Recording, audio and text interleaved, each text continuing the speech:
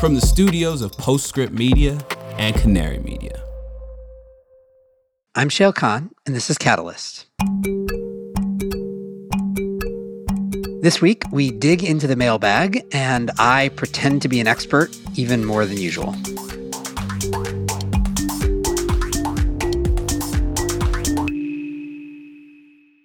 The entire solar industry rests, both literally and figuratively, on a vulnerable material. That material is aluminum. It is one of the most carbon-intensive metals, with the bulk of its supply originating in China. But what if module frames made from domestic recycled steel replaced it? On May 30th, Latitude Media and Origami Solar will host a Frontier Forum that explores what would happen if the U.S. solar industry shifted from aluminum to recycled steel. We'll explore the impact on supply chains, cost, technical performance, and carbon emissions. This is a must-attend for anyone who cares about the domestic solar industry. Register for free by clicking the link in the show notes or go to latitudemedia.com/events. I'm Shayle Kann. I'm a partner at the venture capital firm Energy Impact Partners. Welcome. So this episode is a little bit different. As any regular listener will know, we have spent the past few weeks shamelessly asking for questions from all of you, the listeners, so that we could aggregate them and do a sort of mailbag episode where we take as many of your questions as possible, and I use it as an opportunity to rant about things that I think are interesting. So originally, I was just going to do this solo and talk at you for 45 minutes or something like that. But along came my friend Sarah Golden, who is sitting here with me. Sarah is a senior energy analyst at GreenBiz and also just a good friend of mine. And Sarah texted, I'm just going to read you the text, Sarah, that you sent me last week. It said, "Hi, I have a great idea for us." I like how this is an idea for us. "Let me co-host your Catalyst mailbag episode and volley you questions. Here's my thinking." And then you put together a list of 3 reasons. I love a list.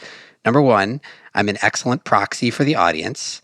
Number 2, our rapport is renowned. We'll come back to that one. And number 3, it'll be super fun. So you've promised a renowned rapport and a lot of fun. Do you feel like that you've set yourself up for something you can achieve here? Well, I figured that I have been inviting you to attend my events for a long time and, been asking you to speak on different things that I do. And it was about time for me to invite myself to something you do. So here we are. Yeah, that's great. You just keep doing all the invitations. You can invite me to things. You can invite you to things. That makes actually my life a lot easier. Well, thanks for coming on. I'm excited to have you here, and it feels much less awkward for me for you to ask questions rather than me to ask and answer them. Yeah, it's a pleasure to be here. And it's a role that I feel very comfortable in because I feel like I'm often asking you different questions about energy.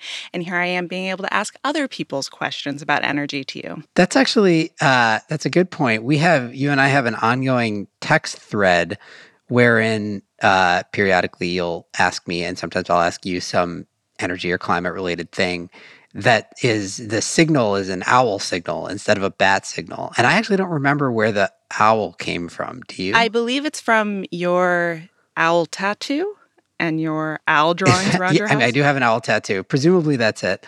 But I don't remember how we translated the fact that I have an owl tattoo into a text thread about climate stuff. But maybe that's a topic for another time. So let's do a version of that. Only instead of texting each other with reference to the tattoo that I have on my shoulder, let's take some questions from the audience. So I'm going to hand it over to you from here. You've gotten a list. We got a ton of really great questions. You've aggregated them and put them in an order that you like. So take it away. Let's see how we do. Yeah, and while I ask you a ton of energy-related questions, it was a lot of fun to go through these because there are some very smart people that were sending in questions, and I love the direction these are going. So we're going to start out with, I think, just some high-level climate tech questions that I think are very much within your safe zone. And so we're going to start with Matt Waller, handle at WattMauler1. Any updates on whether solar costs will keep seeing big declines and where the biggest costs are, whether they're soft costs, and also whether it matters, i.e. is storage the only piece left for a complete and swift renewable takeover? Oh man, that's a big question. I actually think we're in an interesting moment now where there has been, for good reason, a presumption for the past number of years that solar costs are on this like steady downward trajectory. And though I think it has generally been true historically, it's definitely not true today. Solar costs actually have been increasing for a number of reasons, right? So we've seen the supply chain bottleneck that has plagued many industries has done the same thing in solar. And so things like steel prices and aluminum prices, which go into solar projects, have gone up. All the input costs, like everything that's causing inflation everywhere, has affected solar. So prices were already going up and had basically stopped their decline. And then in addition to that, now, particularly in the US, we have the kind of specter of this new trade dispute, which is already wreaking havoc in the solar industry, delaying projects, potentially raising their prices, and creating a ton of uncertainty. So I think we're actually like, though the long-term trajectory for solar is probably still going to be cost declines, it's possible for the next couple of years at least, we will see steady to increasing prices for solar projects or for electricity from solar, which is actually a little bit hard to reckon with and makes it challenging for all these other companies that are sort of bringing a business to market that is reliant on really cheap solar. It's not entirely clear that they're going to be able to see, like we for example, at EIP, we invest in a lot of things that are kind of the next wave of like industrial electrification technology. And a lot of this stuff, you see their models that they build, and it's got in it some assumption around, well, we're sure we're going to be able to get 1 cent per kilowatt hour electricity from solar.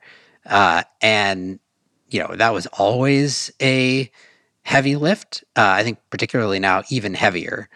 So yeah, I don't think there's any guarantee solar costs decline in the near term. In the longer term, I think they do continue to decline. There's none of this stuff is like, we're not hitting an asymptote quite yet on solar costs overall. And there's still room to run down. In the US, soft costs remain the biggest area to run downward. If we can get some of the thornier problems around things like permitting and especially interconnection solved. Like interconnection queues are a problem for new solar development now. They are long, they're bottlenecked. So I don't know. I think it's possible solar costs actually plateau for a while. There's the second part of this question, which is whether it matters at this point, because we've seen such huge decreases in the cost of solar over the last 10 plus years. So at this point, what does it take for that swift renewable takeover? And is the falling cost of solar necessary for that? Or is it more important that these other components like storage fall in cost? I mean, I don't think it's very useful to like weigh the importance of one over the other. But I think there's a degree to which it doesn't matter. Solar is cheap enough now that in most places, solar and wind, I should say, most places it is true today that if a utility or somebody issues an open RFP and just says, I want the cheapest power I can get, like give me the cheapest kilowatt hours, the response they're going to get that's cheapest is going to be from a solar or wind project. And that's still going to be true even if solar costs don't decline a whole lot more.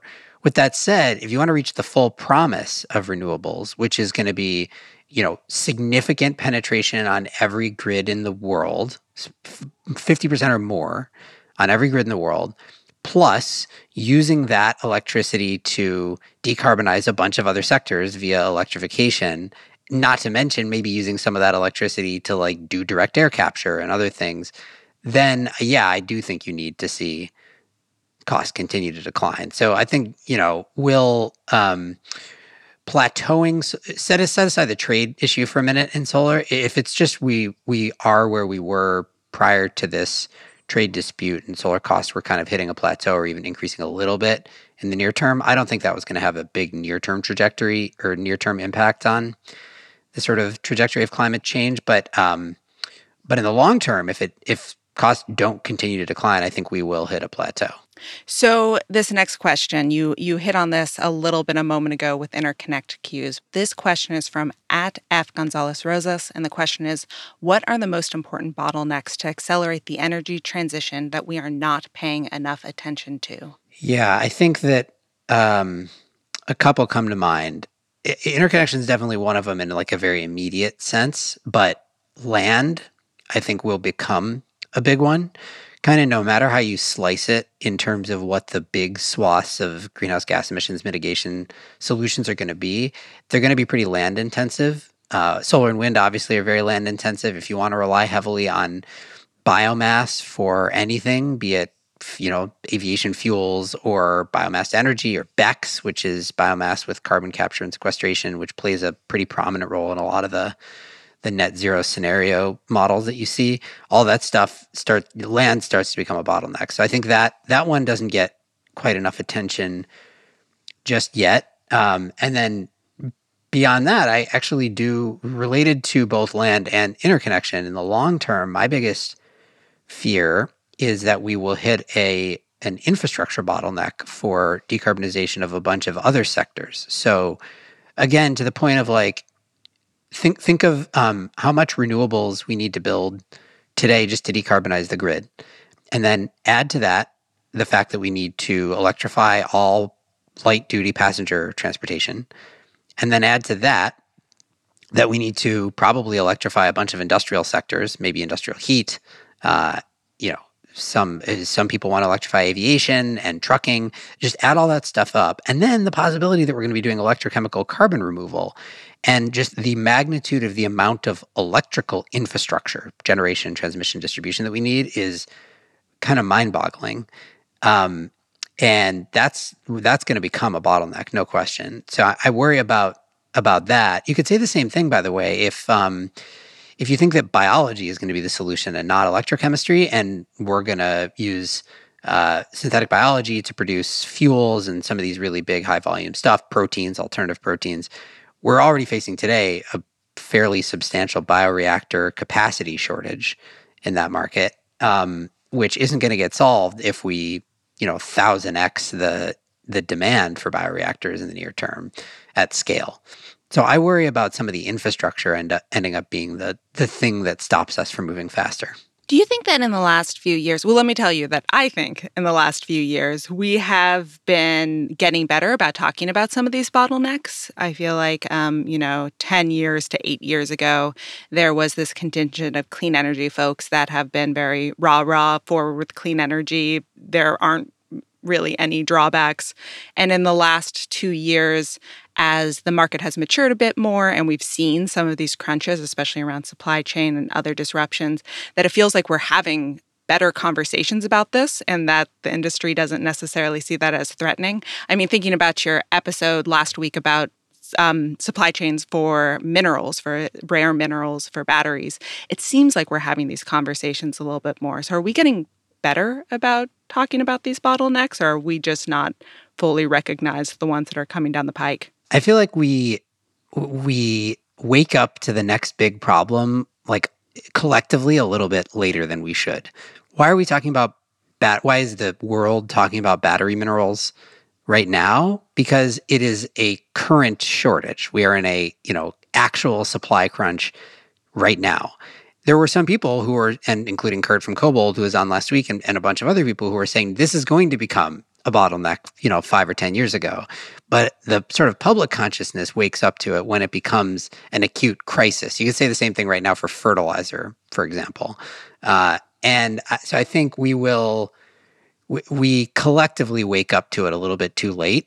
But there's always a smaller group of people who are sort of looking one step into the future and saying, well, if it is true that we are going to do X, then there are a bunch of knock-on effects of that, and we need to watch out for all those challenges that are going to arise. Okay, so you brought up fertilizer. We got a few questions around the nexus of energy and food. So I'm going to jump to a question from @Kawasaki Steven, which is, given the war in Ukraine's impact on fertilizer food supply chains, can you share more about innovation in the climate tech sustainable fertilizer space? Yeah, we're in a literal global crisis.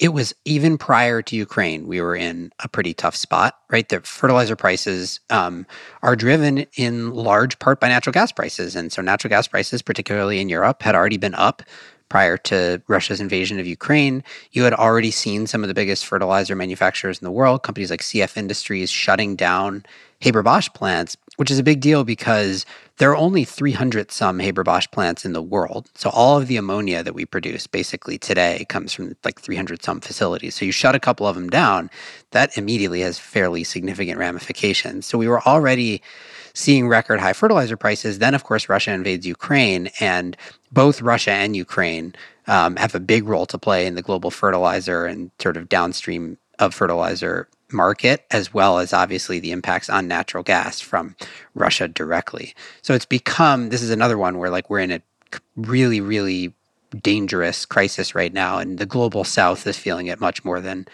we are, certainly, though we're seeing it in rising food prices already and will continue to. There has been a bunch of really cool innovation in reducing the need for nitrogen fertilizer or decarbonizing nitrogen fertilizer because, in addition to all the geopolitical impacts here, nitrogen fertilizers represents like 6.5% of global greenhouse gas emissions, I think 1.5% from the production of it, and then another 5% or so from the application of it. So where we've seen innovation, at least that I think is interesting, on the fertilizer production side, there's a couple of pathways. There's a few companies that are pursuing microbial approaches. Basically, you use a microbe to fix nitrogen to reduce the need for synthetic nitrogen. In other words, reduce the need for fertilizer that you can apply. Pivot Bio would be the biggest company in the space that's well known, but there's others like Kula Bio and Anuvia. And then there's some more novel approaches. One that we've invested in is Nitricity, which is an alternative mechanism to produce nitrogen fertilizer using not natural gas, but just electricity, air, and water. It's a really, really cool technology. And that has the promise both of delinking fertilizer production from natural gas, but also making it more distributed and localized so that we're not dealing with these supply chain impacts when Russia invades Ukraine. There's no reason that that should inherently cause a food and fertilizer crisis, here or in a bunch of other countries. In addition to that, so that's on the sort of fertilizer production side. There's also a lot in,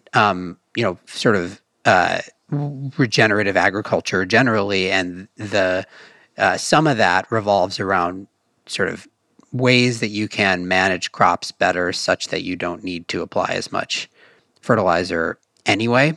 So I think if you add all of that up, we've got some pathways to significantly reducing. Oh, and I'm sorry, I missed one entire category, which is just green ammonia, which doesn't inherently solve the sort of supply chain geopolitical stuff, but it basically means using green hydrogen to produce ammonia instead of natural gas derived or coal derived, which is kind of what we do in China. So that's a climate benefit, but you still have to figure out all the supply chain stuff. Anyway, so all of that is promising to me. The challenge is how fast can it ramp up? And, it's one of these things that I think will help save the world in 5 or 10 years, but probably isn't going to help solve the Ukraine crisis immediately. So sticking in the world of crops for a moment, we have a question from @new_energy_dude, which is, what are the likely implications of rising crop commodity prices for biofuel productions and CCUS projects looking to sequester carbon dioxide from biofuel plants, CCUS being carbon capture, utilization, and storage? Oh man, that's such a good question. And we've been spending a bunch of time looking at the world of biomass and it's kind of what all the various pathways for it for decarbonization in the future. It's really complicated, right? So you've got biomass is not monolithic. There's many different sources of biomass, and then there's many different uses for it. There's also biomass that is produced specifically for fuels. So this is the issue that we created with all of our ethanol subsidies. We grow a lot of corn, use it exclusively to produce ethanol. I think generally that is viewed as having been a bad idea from a climate perspective, at least. But then there's also a ton of waste biomass, be it from agriculture or forestry, and that stuff is going to decompose and go into the atmosphere and create CO2 emissions. So there's a whole category of things you can do with waste biomass. BECCS is one thing that I mentioned before that you can do with it. There's also other approaches like pyrolyzing it, turning it into biochar, which is a stable form of carbon. Can also be a soil amendment, so that can be permanent carbon removal. You can turn it into bio oil and inject it underground, which is what a company called Charm Industrial is doing. And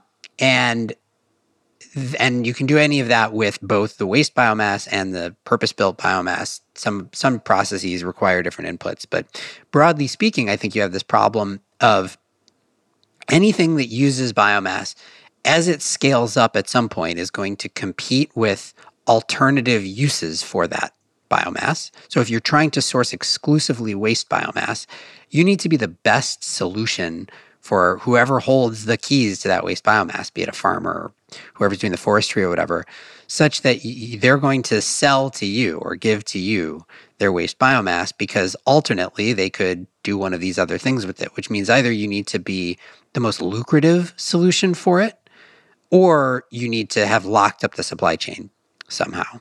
If you can't solve for one of those two things, then at some point as you scale, I think eventually you have to get into sort of purpose-built crop world. And that's where it's really thorny and you start to face all these questions around land use. And if you're really doing it at scale, deforestation and all that kind of stuff. So it's really tricky, but at the same time, it's a huge part of the carbon cycle. And so you want to see innovation there. So what I will say, been spending a bunch of time on it, would love anyone who has novel ideas around biomass or just like a really strong view on how this is going to play out on both the supply and demand side of this universe. Would love thoughts, because I find it sort of overwhelmingly complicated. It's actually going to be a topic of a future episode, I think. What is a purpose-built crop world? I just mean where we grow what we're doing right now with corn and ethanol, where we grow a crop that could it's land that could otherwise be used for another purpose, including producing food. And instead of doing that, because of the mechanism of the market or the subsidies provided, we turn it into fuel or something like fuel, and don't necessarily reduce emissions in the process. Got it. Okay, so one more on biofuels. This is from @TylerA. Cole, which is, after listening to the most recent episode on challenges of battery mineral supply chain, I'm even more bullish on low-carbon liquid fuels.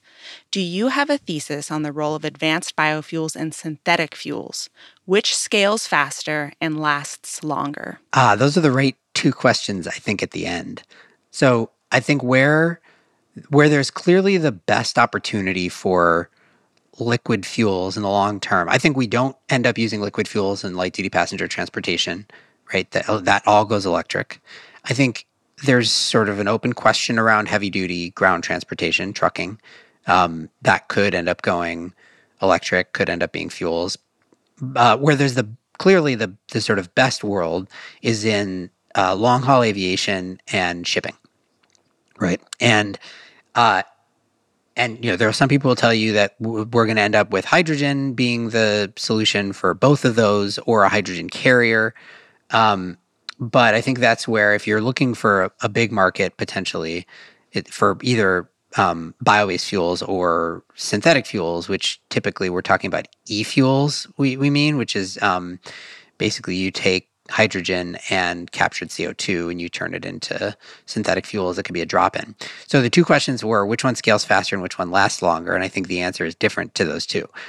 Bio-based fuels scale faster today, right? Because we know how to produce them at scale already. The inputs exist.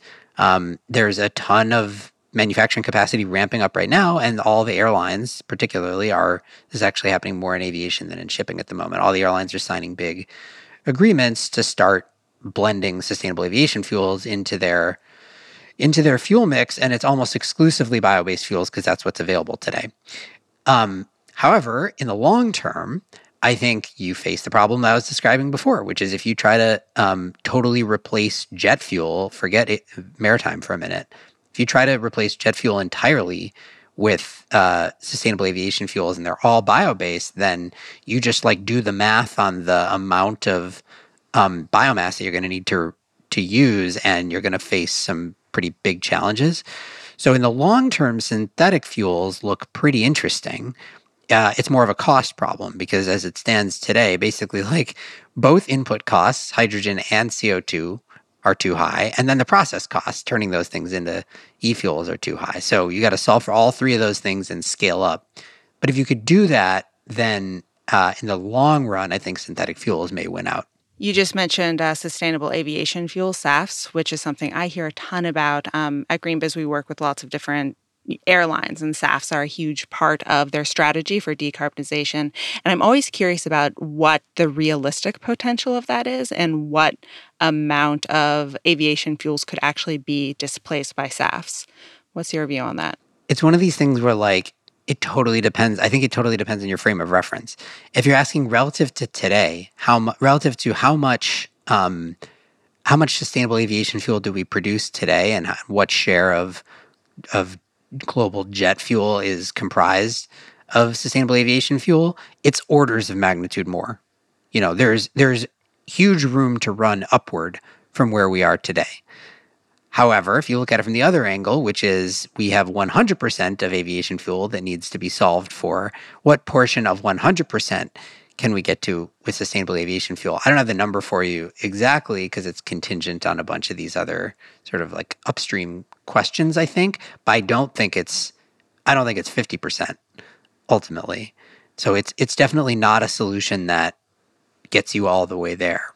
But it can be a solution that gets you from today, where we're at effectively 0%, to a decade from now where we are, 10, 15%, something like that, which would be a ton, right? It's a huge, huge market. So one of the things that is clear is that there is, and I guess you're alluding to this too, there is more demand than there is supply for sustainable aviation fuel at the moment. If we had 30 new SAF plants, they would be selling at full capacity.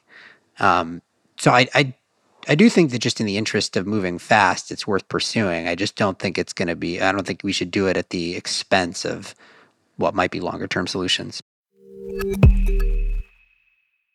Mark your calendars for May 30th at 1 p.m. Eastern. That's when Latitude Media and Origami Solar will unveil new research on how recycled steel can help reinvigorate the U.S. solar industry. Why recycled steel? Well, the solar industry is dependent on imported aluminum for frames, leaving it vulnerable to geopolitics, supply disruptions, and higher cost transportation. By switching from aluminum to recycled steel, solar producers can reduce greenhouse gas emissions and qualify for IRA domestic content incentives. Have questions about the shift to steel and the impact on supply chains?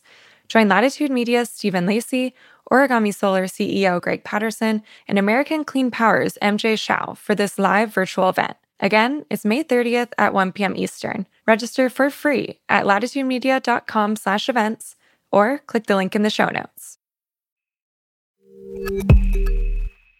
Okay, next question from @WinstonReed. From an investment perspective, what are your thoughts on policy-resilient climate tech solutions, i.e. market-driven, versus policy-dependent tech solutions in the current environment?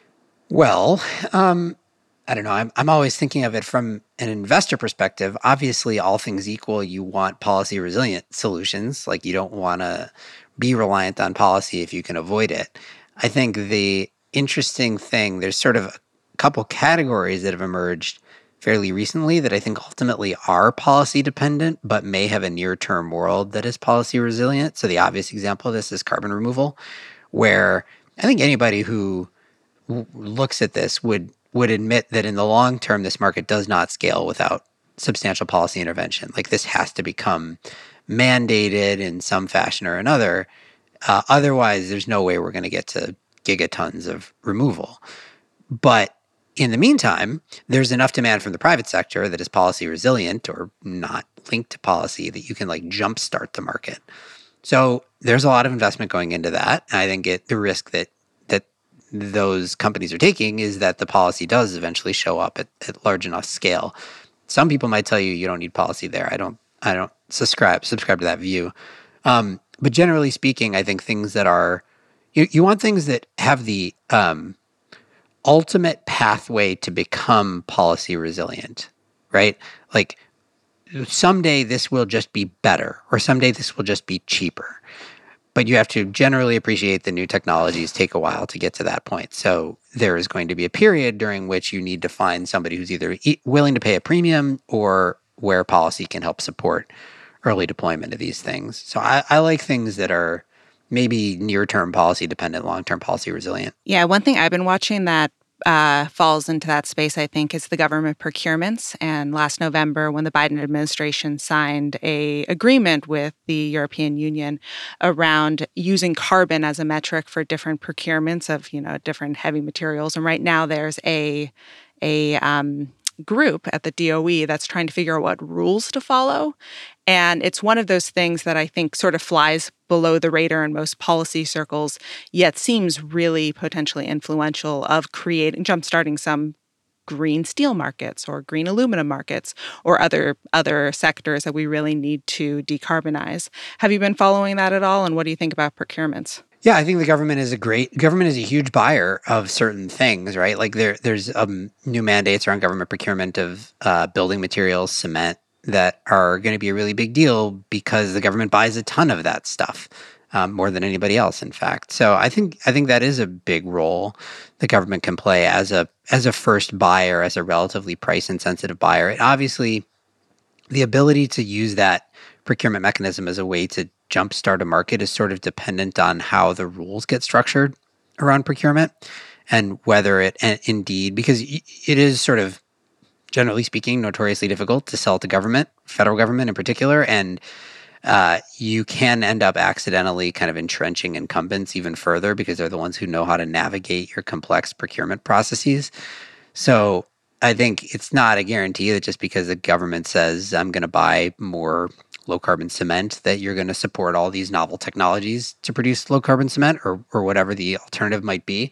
But I think it's like a valiant strategy for the government to take on, and it's a good role that the federal government can play, just given that they buy so much. Yeah, fair.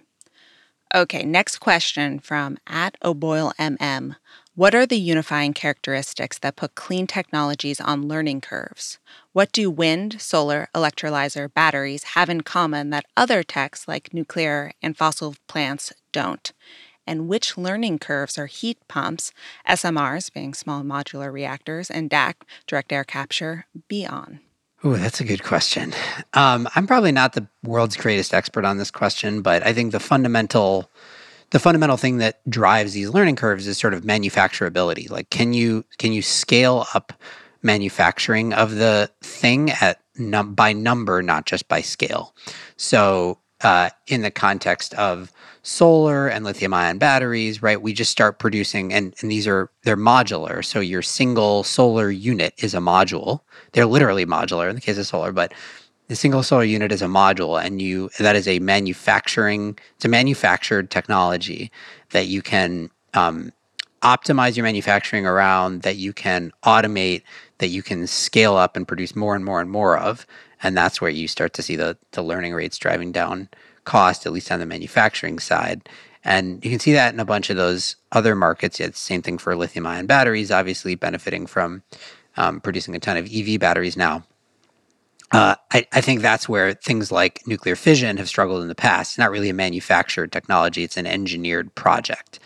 And it's tougher to get the kind of learning rates with stuff like that. So I think this is where, things like direct air capture are promising, because depending on the technology, you can easily imagine those being manufactured at large scale. I think we will are already seeing the same thing in electrolyzers today for green hydrogen production. I don't know about SMRs, small modular reactors for nuclear. It's sort of seems to me to be a tweener where like it is more manufacturable than traditional really large scale fission reactors, but it's not quite to the level of, produce a solar module over and over and over again. So I don't know on that one, to be honest. Yeah, me neither. So the two categories that you just put together were the engineering challenge versus the technical challenge. Were those the two buckets that you just had? It's like manufactured, scaled product versus engineered project. Does one ever become the other at a certain point in its life cycle? That's an interesting question. I don't know. I mean, I guess you could imagine you do enough of the projects and it becomes more, and then you start to, I don't know, maybe the corollary here is some of the modular and prefab building stuff, which is like those were engineered projects building buildings. And now we're starting to do more and more of it as by manufacturing big components of it and then shipping those out to the field, and that's driving down costs. So I guess that's an example where something can turn from an engineered project to a manufactured product. Okay, well, sticking with this direct air capture, we have a question from @ZD, which is a Bright Moon. What kind of variance in direct air capture outcomes do you expect to see, either economic or impact, if the transition to at least 80% renewable grid is slowed by 5 years or 10 years? Ooh, I love that question. So just to repeat the question, basically. The question is, if we take longer than we expect to decarbonize the grid, how big an impact will that have on the market for direct air capture? This is one of those interdependencies that I think is maybe not talked about quite enough. In the case of direct air capture, I think the bigger risk is the cost of electricity than it is the carbon profile of electricity. I do think you'll get some, you're always going to get some like life cycle complaints about, well, we're using predominantly fossil-based electricity to remove CO2 from the atmosphere. Isn't that dumb? From what I've seen on LCA calculations, like assuming energy efficiency of these direct air capture systems continue to improve, it still will be worth it just from a pure CO2 balance perspective. So I'm a little bit less concerned with. I'm very concerned about how quickly we decarbonize the grid, but I don't think that is necessarily going to be the driving determinant of direct air capture's success. However, direct air capture is one of those things, as I described before, the main cost, right? You have a capex and you have the cost of electricity. That's basically it. The cost of electricity is dominant in these models, and every direct air capture company is trying to improve their energy efficiency over time, and TBD, how well they do that. But if, the models are super sensitive to the cost of electricity. So if you have 10 cent per kilowatt hour power, no direct air capture system is going to be anywhere near in the money, no matter what you define in the money as. If you have 1 cent per kilowatt hour power, then it looks really, really promising. So the cost of electricity to me is almost as much as the direct air capture technology itself is going to be the thing that determines how quickly that can scale.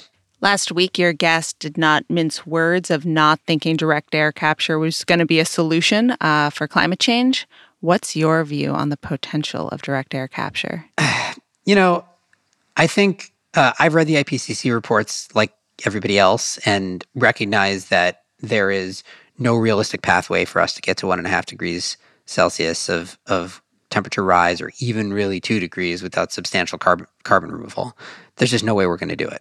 And substantial being gigatons. So, and within carbon removal, there are a bunch of different approaches, as we've talked about, but most of them are difficult to scale as well as you could scale a direct air capture system, just because you can literally put it anywhere. You're pulling ambient air, and you are sequestering CO2, and then as long as you can store it somewhere permanent, then it is permanent removals. So there's, I think the first principles premise, which is why so many people are interested in direct air capture, is basically we need a lot of this. There's just no way we're going to solve this problem without a lot of it. With that said, I think that it is not going to be a smooth path from today to 10 gigatons in 2050 or whatever the number is going to be. We're going to have, this is, a market that is extremely nascent with technologies that are mostly pretty unproven. They are expensive, like very expensive by any real normal standard today. And they have a pathway to get cheaper. But even then, we're trying to get to $100 a ton in the long term. $100 a ton is still not cheap from a societal perspective if you're trying to do it at scale. So I'm sort of somewhere in between. I'm excited by all of the activity in direct air capture, but I don't, I think that some people sort of come fresh into the climate tech world and say, we need to focus exclusively on permanent carbon removals and focus on just scaling it up as much as we can. I think you probably need to have a more holistic view of the whole solution set than that. Yeah, interesting. I am by no means a technical expert, but one thing I try to never do is bet against engineers. And so I like to support all of these different people working on these different technologies, even if they seem a long way off right now. Engineers, I've found both love and hate direct air capture, depending on who you talk to. Because some of them think this is a waste of our resource. I think this is basically Kurt's point from last week, though he didn't get a chance to make it just yet. He maybe will on some future episode, is like, we have limited resources as a world. There's a lot we need to do before we try to suck CO2 out of the atmosphere. And, even just from a pure, literal, engineering standpoint, it should be one of the last things that we do. And then there's other people who say direct air capture is a really elegant solution to this problem because we can make these machines and they're they will scale and we will hit a learning curve, and we can build them really big and they don't cause all these other reverberating impacts that many of these other solutions do. And so we should just build as many of them as we can. So I've met engineers on both sides of that. Sure. I guess it depends on how finite you think that brain power resource is. And I'm just saying, I want everybody to align around this challenge. Sure. Okay, next question from at Ben Inskeep. How do we stop Bitcoin from erasing all the progress we are making to address climate and the electricity sector?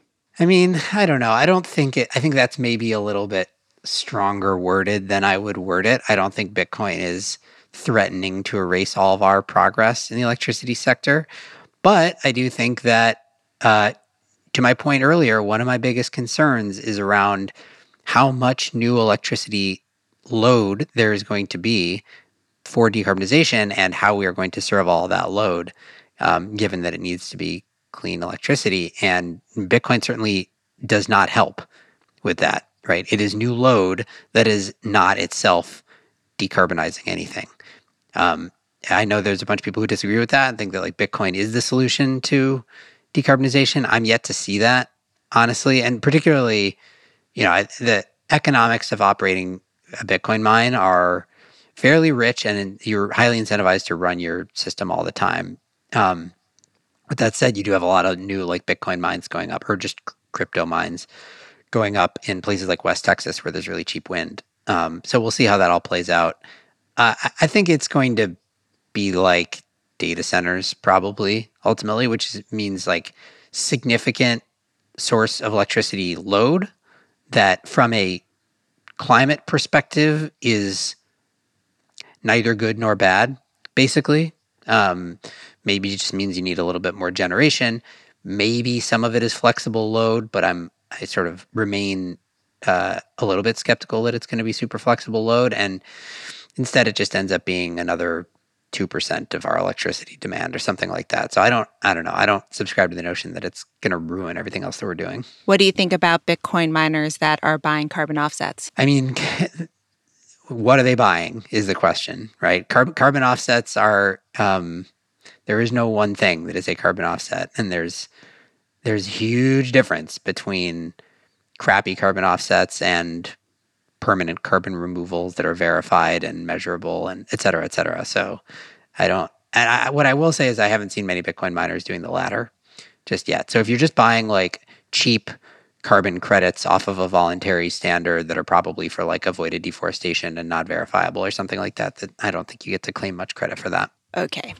So next question is from at Mike Munsell, this is going to sound like a softball, but I think there could be some helpful nuggets of wisdom in the answer. How do you prepare for an episode of Catalyst, particularly if it's a topic that's fairly new to you? It's going to be a sort of disappointing answer, I think. I don't do a whole lot of preparation, to be honest. Usually, we are picking topics for Catalyst that are things that have been on my mind anyway. Not necessarily that I'm an expert in, as evidenced by all these conversations, but things that like I've been reading about or talking to people about that are kind of in the ether that I really need to just like get a clearer picture on the full story around. And so I usually have enough baseline knowledge that I kind of know what I need to get out of it, and I treat myself as a proxy for the audience as a result. So I typically will do a little bit of reading ahead of time, and just sort of structure my thoughts on like I think in narratives a lot. And so what is the kind of narrative that I need to get a clear handle on or get across in the podcast, and I'll put together a quick sort of bullet point outline for myself. But honestly, I'm doing most of it on the fly. So I don't know, maybe that comes across, but preparation is I also just don't have a lot of time these days. So I do what I can. Well, I also think that you're selling a big part of that prep short, which is part of what makes the episode so great, is the quality of the guest. And I think you're talking to a lot of people and recognizing where there's interesting conversations to be had. So maybe if you're like obsessing about some topic and then reaching out to lots of people, are you talking to a lot of people before you're like, yes, this is the type of story I want to be telling, or you're the right person that has the right depth of knowledge in order to be talking about this? Yeah, that makes it sound a little bit more deliberate than it usually is. But, my job is to try to get a handle on what I think are significant pathways to global decarbonization, and then find amazing early stage entrepreneurial startups who we can invest in to try to solve those problems. And so in doing my day job, I'm, as any investor is typically, I will spend periods of time digging really deep into individual areas, individual sectors, individual technologies. And I'm doing that all the time. And that sort of builds this bank in the back of my head of like stuff that I think is interesting or important. And then I will pull something out of that bank typically and say, okay, it's time now. Like we got to talk about battery minerals. I know Kurt. I know he knows this stuff way better than I do, and will be able to help me understand it. So let's talk to him. Yeah, one thing I know about you is that you do these deep dives. Like you get these sort of ideas stuck in your head, and then you just keep looking into them and researching them. What's stuck in your head right now? The biomass thing is stuck in my head because I still don't feel like I have usually the things that get stuck in my head are something that I think is important, but I do not feel like I have a handle on yet. And then once I feel like I can describe it succinctly, then I'm done with it. I got it. And biomass is one of these ones I don't got it yet. So I'm going to spend the next couple of months probably periodically obsessing about it. Okay, final question, which comes via producer Daniel Woldorf, who asks on behalf of a non-Twitter friend, Sarah Lehan. The question is, what sci-fi story is the most compelling depiction of the dangers, possibilities of our energy future? I don't have enough specific examples to give a good answer to that question. What I will say that I think is interesting about any like futuristic movie that has any depiction of climate or energy, I feel like they come in two categories. There's either the apocalyptic, day after tomorrow, climate change has ruined the world. We're living in hell because we didn't solve this problem, and it's very prominent. It's like the whole topic is how climate change ruined everything. Or it is this sort of more idyllic version of the future, but then it's just in the background. And so the way that you see that is like some movies you'll just like pan over a landscape and there will be a bunch of wind farms or whatever it is. It's never discussed, right? Nobody ever, because it's not that interesting to say we solved climate change and here's how we did it. But you'll just sort of like it's embedded in the landscape that we have a 100% clean energy future or whatever it's going to be. But I don't know. I don't have any specific examples that come to mind. What can you think of anything? I can't really, and I'm thinking of those like that Blade Runner opening scene where it's like panning over the dusty solar panels. And it's interesting to think about whether it's a rosy depiction or a negative depiction. There's going to be some kind of renewable energy present because that's going to be the energy of the future, whether we fix this thing or not. It's also like, just from a purely cinematic perspective, it's not really that, it doesn't look that interesting to pan over a power plant. Whereas it's kind of interesting, like you can see something with solar or wind. This is why we don't show batteries in movies for the most part. Like you're just looking at a box. Right. Yeah. There's also something about power plants where you assume people are operating them. And with solar panels, you can kind of just have them in like, some post-apocalyptic hellscape, and they just are. Right. Yeah, exactly. Well, on that positive note, it is such a pleasure to get to be here on the pod with you and to be asking you all these amazing questions from folks. Thank you so much for doing this. This was much better than had I tried to do it on my own. And I'll let the listeners decide whether our rapport is renowned, as you said, but I certainly enjoyed it. So yeah, thank you, Sarah. And in those 3 bullet points, you said that you always liked a good list.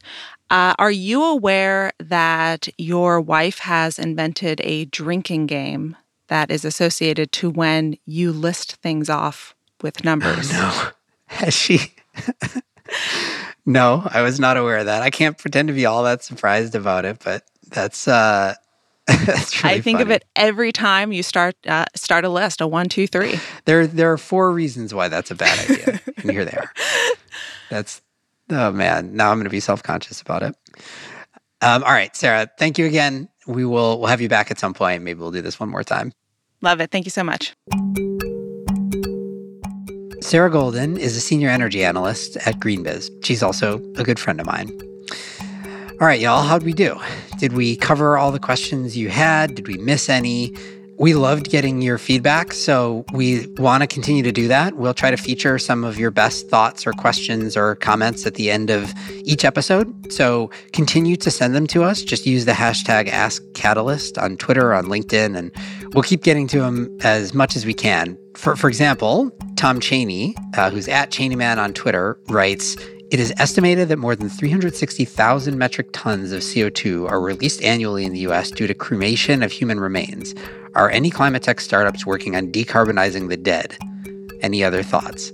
So, good question, Tom. I will get back to you on October 31st, but I would love to hear from any company who is decarbonizing the dead. This show is a co-production of Postscript Media and Canary Media. You can find the show on Twitter at @CatalystPod. You can also find me, Postscript, and Canary there. If you like the show today, go over to Spotify or Apple Podcasts and leave us a rating and review, or share the episode with a friend.